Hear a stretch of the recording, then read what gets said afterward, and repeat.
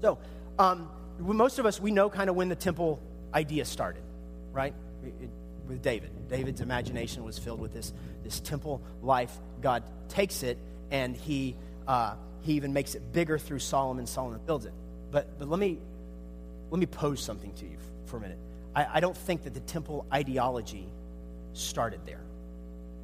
I think when we begin to look through Near Eastern eyes and look at some of the mythologies of Near Eastern writing, what we see, if we go all the way back to creation and the 6 stages of creation, is we actually have the first time in Scripture temple ideology being painted for us.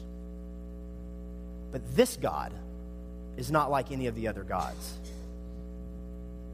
Because all the other gods, they have to have man build his temple. Right? But that's not how this God works. This God's too big for that. This God is too glorious for that. Only this God can build his own temple. In fact, isn't this what Scripture tells us, using temple language, that heaven is his throne and earth is his footstool? It says that the earth is full of his glory. This is all temple language. And God does not leave it up to man to build him his temple. He builds it. And the entire universe is the temple of God. Now, when you look back into any kind of mythology, or you look back into history, if you've traveled in wherever where some civilization began, in Turkey or what have you, I've seen movies about epics, and what you see is in either the middle of, or sometimes even on the outside, there's one thing that is very consistent in every temple. Do you know what it is? It's a statue of that God, or the image of God. Every temple has it. And what that image was supposed to do is to image God to the rest of creation or the surroundings, and also be a reflection of worship back to that God. Right? This sounds very familiar to Genesis, yes? Right? God creates his temple, and when he's done, he puts his image in it. And that's what we do. We image God to creation. Now, the thing about temples is that often the life that happens inside the temple is very different than the life that happens outside of the temple, right? The word we use for that is worship, okay? But whatever the life is inside of that temple, that God, whoever that God is, that God determines what is pure, what is holy. He doesn't use, or she does not use, man's definition of it. For instance, the goddess Artemis, okay? If you studied a little bit about that, you know the things that happened in her temple, they were horrible. They were very defiling. They were very sick, right? But inside that temple, to that civilization, it was not sick. It was not disgusting. It was purity, because that God defined what purity was. It was holy. It was worship. Not according to us, but according to that God. So God sets up a way of life inside his temple, worship, and he gets to define what love is. He gets to define what purity is. He defines all of this, and when his creation, his image, live this out, it is his worship. When his image decides to live out what they think is right as opposed to God, we call that, and we'll see this kind of language used later on in Ezekiel and in Daniel and so on, we call that we have defiled the temple. And oftentimes the temple is either destroyed, this God abandons the temple, but it can no longer be used. It has been tarnished, which is the name we use for that is the fall. We have now defiled God's temple. God kind of, in a temple-speaking way, abandons his temple, and chaos sets in. The result, God says, okay, you want to live this way? You want to worship this way? I'm not going to fight you on it. I will give you what you want. He abandons it, and chaos takes over. Okay?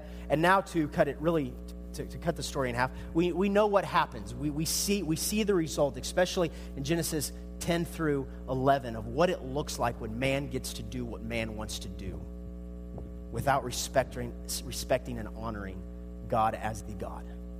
And chaos wins. Looks like it wins.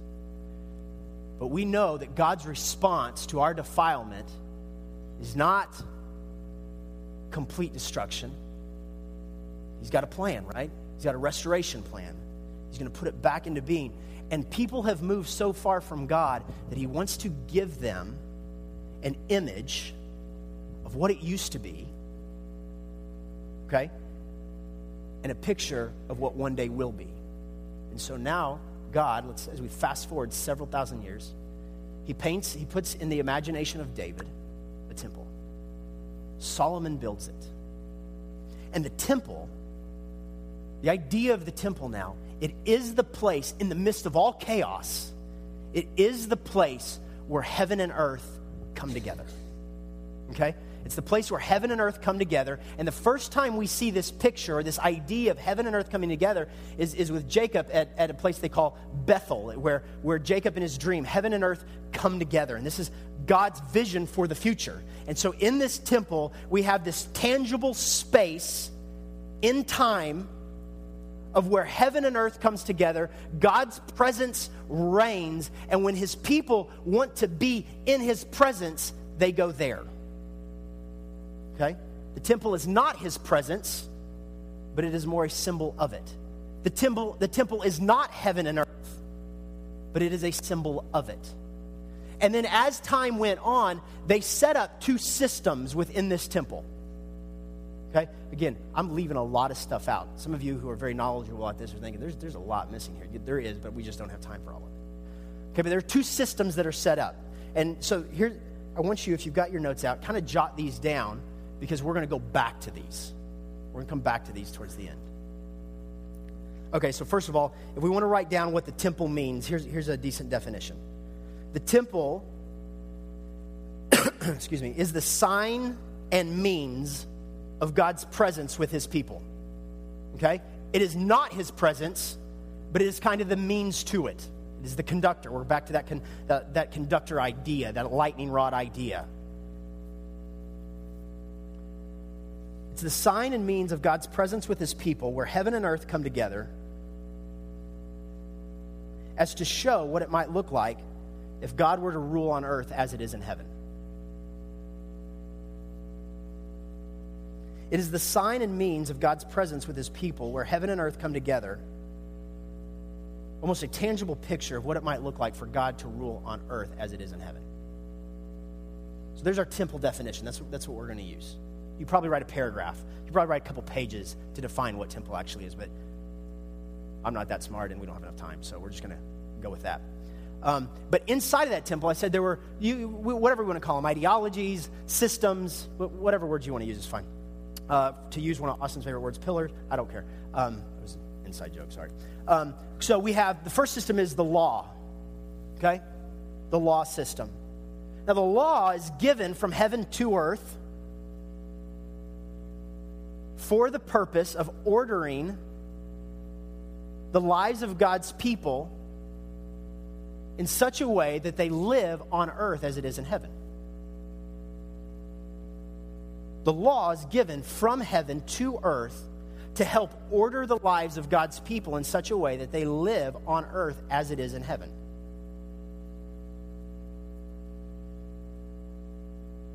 So we have the temple, which encompasses everything. We have the law as one of the systems. The other system is the sacrificial system, or the sacrifice and offering system.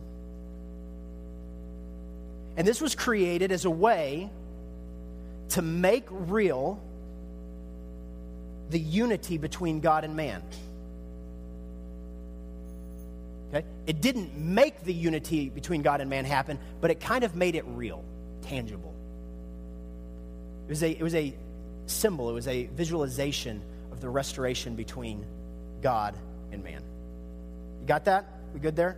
So we're going to kind of come back to those systems, okay? But you'd remove those systems out of the temple, and the temple is really just a pretty building, okay? You take those out, and the temple's not anything. But, so here's what else Scripture tells us. If we jump forward, which the Jews didn't have this vantage point, but I think we see it throughout their writings.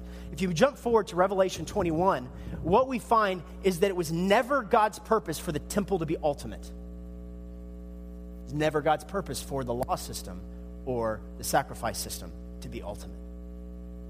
In fact, Revelation 21 talks about a city a new heaven and a new earth.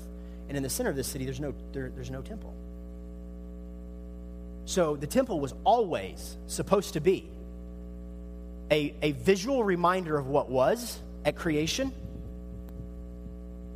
and a reminder or a picture of what will be when all of heaven and all of earth actually do come together. Okay? The problem begins to happen. We know this. We think about this in several places in life. The problem begins to happen is when that which was never meant to be ultimate is made ultimate. Right? Because we start down this line, we kind of digress. First it serves its purpose, and then we get so geeked out on trying to protect that it becomes the purpose.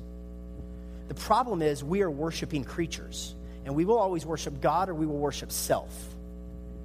And if we turn those things into the ultimate, they end up being a means in which we worship self, in which we push our own agenda. Does that make sense? So if you remember what the temple is and what it was supposed to be, it was where heaven and earth come together, the place where God's people, they would come to be in the presence of God. The irony of Mark 11 through 12 is that Jesus, God made man, God in the flesh, shows up in the place where they're supposed to recognize God, and they can't even see him. And he says, screw it, I won't even give you my presence. I will show you myself. And they don't recognize him at all.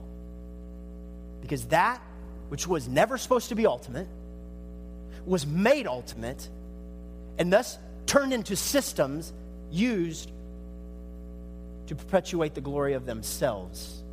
Self-promotion, self-love, self-rule. Okay?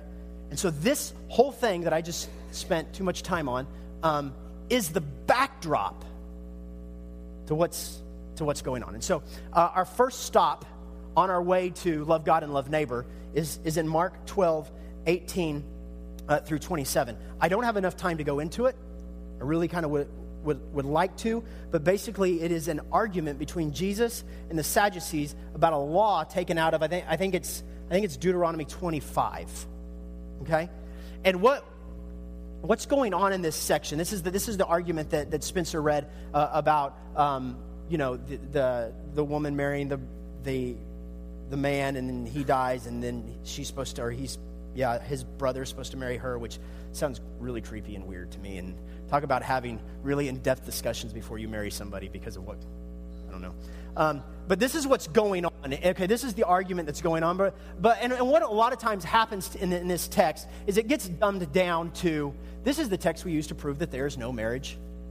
There's nobody married in the afterlife when heaven and earth come together. And that's not what's happening at all. It's actually not what's saying.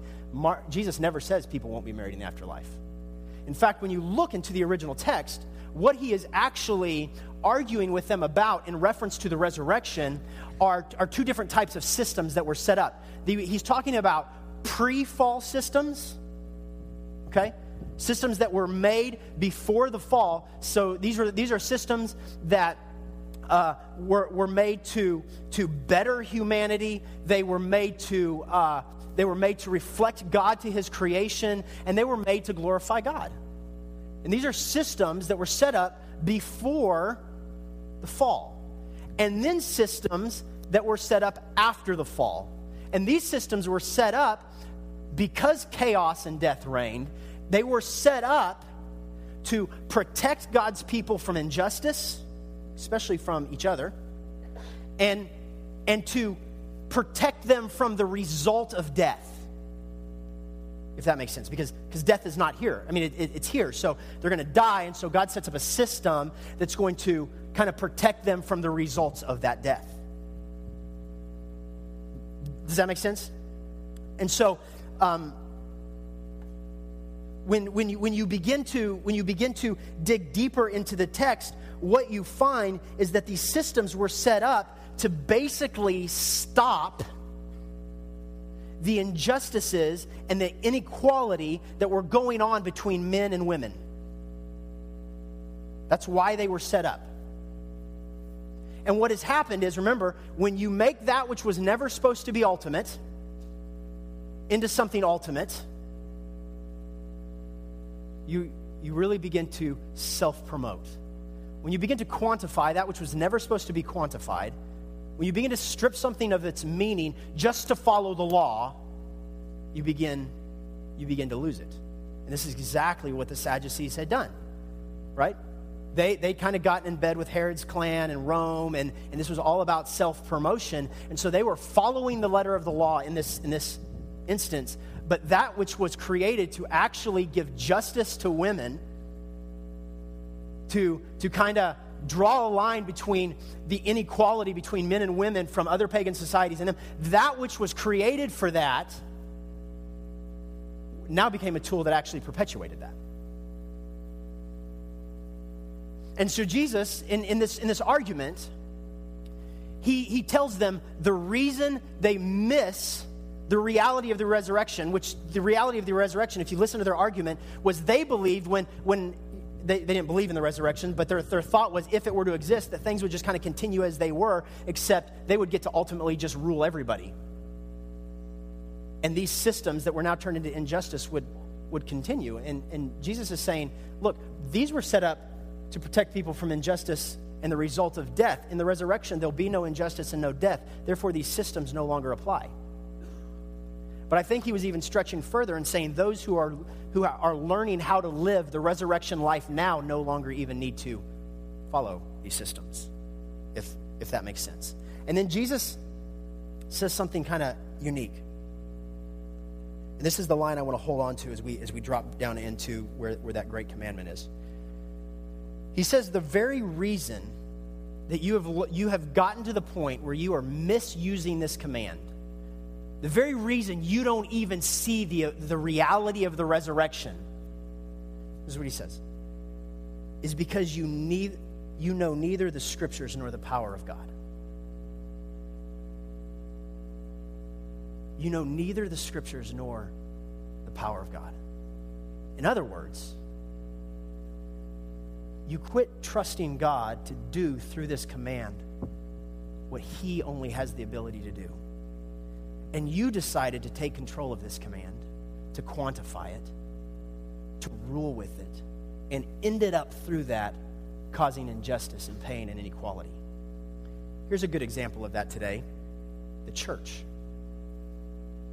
Right? In Scripture, who does Christ say is going to build his church? Anybody know? He is. He is. Yet go to any bookstore, several conferences, and we have people making money hand over fist teaching us how to build his church. Why? Because we don't know our Scripture nor the power of God. The power of God is saying, this thing is so beautiful that if you decide you need to start controlling it, you will end up using it for inequality and injustice. And if we look through history, has that been the case? It has been. It absolutely has been.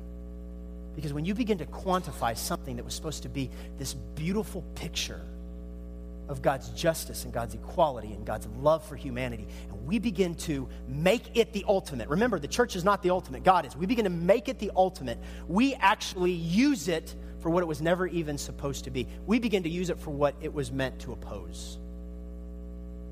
And this is what he is attacking the Sadducees on. He's turning their attack on them. He's saying, your question is stupid. It's like asking, does 2 + 2 = green? Here's a better question. And then he turns it and he attacks them with it. And he says, we don't even have an argument because you don't know the Scripture, and much less you don't even know the power of God that will make this happen. So we have a scribe now who's kind of been eavesdropping, right? We're going down into that section. He's been eavesdropping this whole time. And he likes Jesus' answer. It's one of the few times where one of the Pharisees or the scribes agrees with Jesus. And he comes to Jesus after he eavesdropped and listens to his response and is pleased with his response. Some of your commentaries will tell you that he's aggressive toward Jesus. I don't think that's what's happening. I think he's being sincere. Because what we know through extra-biblical history is that around this time, there's about 613 laws. It's like an IRS book. And there's this great debate going on which commandment is the greatest, which law is the greatest. There are people kind of arguing, disputing this, because it's like, which is the, not that the law is supposed to be ultimate, but of the laws, which is the ultimate? Because I can't memorize 613 laws. So I need to know the one that lines me up, that kind of helps me fulfill this. And so he goes to Jesus and he asked, in my opinion, a very sincere question. But now, instead of just asking the question of which is the best way to live, do you remember our definition of law? What the law system was? We wrote it down. The law was given from heaven to earth for the purpose of ordering the lives of God's people to live life on earth as it is in heaven. So the actual question being posed to Jesus is, which law assures that I am beginning to live life here on earth as it is in heaven? Or which law, to stay with the conversation prior to this, which law is helping me live what I anticipate the resurrection life to be now? This is not which is the best, but which is helping me, which is actually forming me to be the person that lives on earth as it is in heaven. This is the question that's being asked. So Jesus' response to him is, the law that assures you that you are living life on earth just as it is in heaven, or to stay consistent with the resurrection talk, the law that assures you that you are reaching forward into the future resurrection and living it now, is when you begin to love God with every fiber of your being and love your neighbor in the same way. Now, here's just a little sidestep on that. The reason loving neighbor is considered second to loving God is not because of value, right? It says the second is like it. But it's because of its dependence. Does that make sense? It depends on you loving God with everything. Because here's the deal. I'm a very selfish person, and I like me a lot.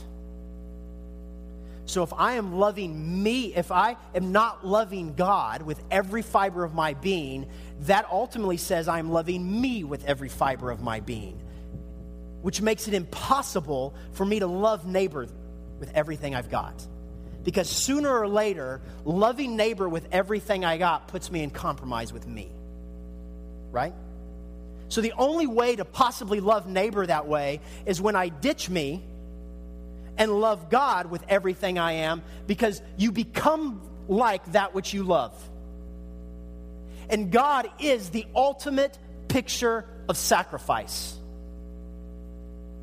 And in order to love my neighbor that way, I have to leave me to love him to make that law possible. And what Jesus is saying is that while he is the fulfillment of the law, I'm going to use that law as the conductor, if you will, as the portal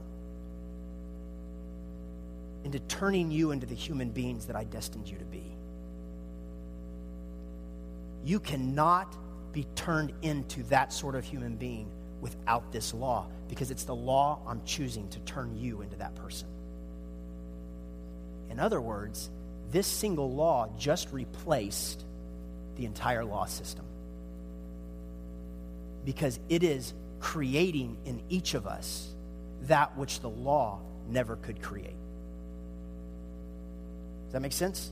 So the first thing that happens to the believer when they commit themselves to this law is that God is using it to create us into the beings who live on earth like it is in heaven, who begin to live the resurrection life now. He is turning us into that being.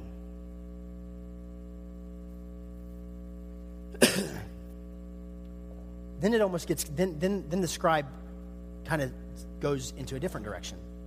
When we get down to verse 33, The scribe, he makes an interesting jump. Can you put verse 33 up there? Here's what he says. If we can do that. A few more seconds. Yeah, there we go. Okay. And you shall love the Lord your God and we'll go to 34 after that, with all your heart. No, that's cool. And you shall love the Lord your God with all your heart and with all your soul and with all your mind and with all your strength. Let's go next. Let's see, are we at 33, 34? They're not numbered. Okay, well, that was tricky then. Okay, here we go. We're going to pick up in 33. And to love him with all your heart and with all your understanding and with all the strength, and to love one's neighbor as oneself, okay, we'll just stay here, is much more. Now that phrase, much more, literally means it accomplishes much more and beyond. Beyond what? What does it accomplish more than and beyond? All whole burnt offerings and sacrifices. So we've jumped. We've jumped from the law system. Remember, there's two systems. We've jumped from the law system.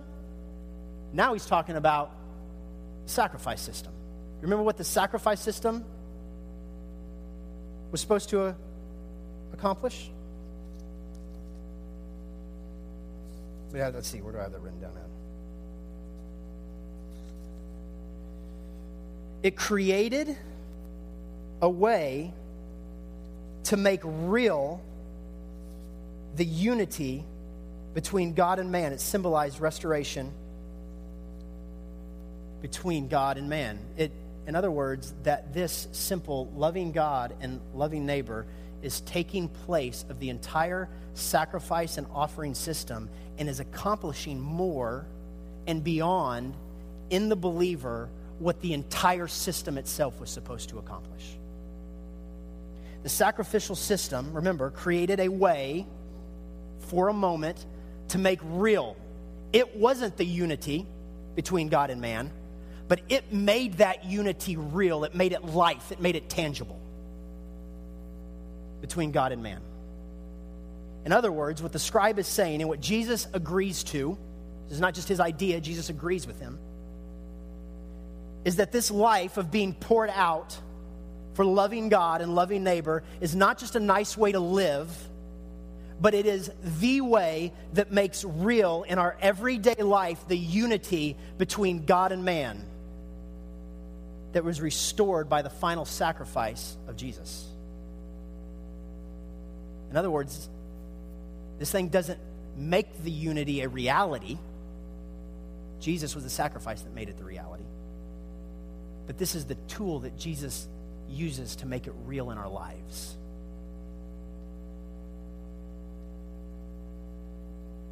Oftentimes, we feel like we're so far from God. We do all these different weird works. We show up to church. We read our Bible more. We pray more. None of those are wrong. I advise you to do them. But what we often neglect is the power of God that is transferred to us when we pour our lives out for loving him with everything we are and loving our neighbor the same way. It is through that, for some reason, I don't know why he chose it, he could have chosen anything, but it is in that law that he makes his relationship with you tangible and real. Now, do you remember what we said happens if the law system and the sacrifice system disappear? What happens to the temple? Yeah, it has no use anymore either, right?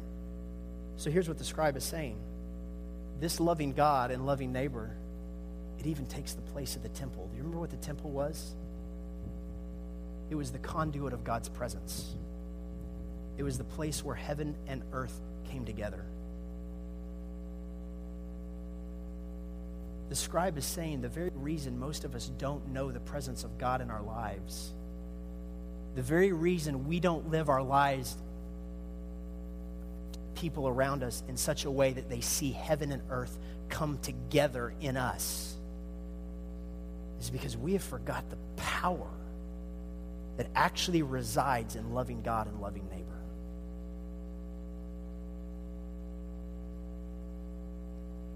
This is the tool that God has used to pour his presence on his people. This is what worship is. Sure, we have an expression of it up here. We have an expression of it right here. But what God is telling the scribe, what God is telling us, is that it's not just a good way to live, but it is the way I use to transform you. It is the tool I use to bring my presence to earth. It is the way that heaven and earth come together, not in a building, but in you. And these are the people he wants living in their community around people who are far from him. He wants them to have a picture of him. And that only happens when we sell out. See, remember, the scribes forgot the power of the scriptures, so they began to quantify it and manage it and use logic and what have you, which dumbed it down.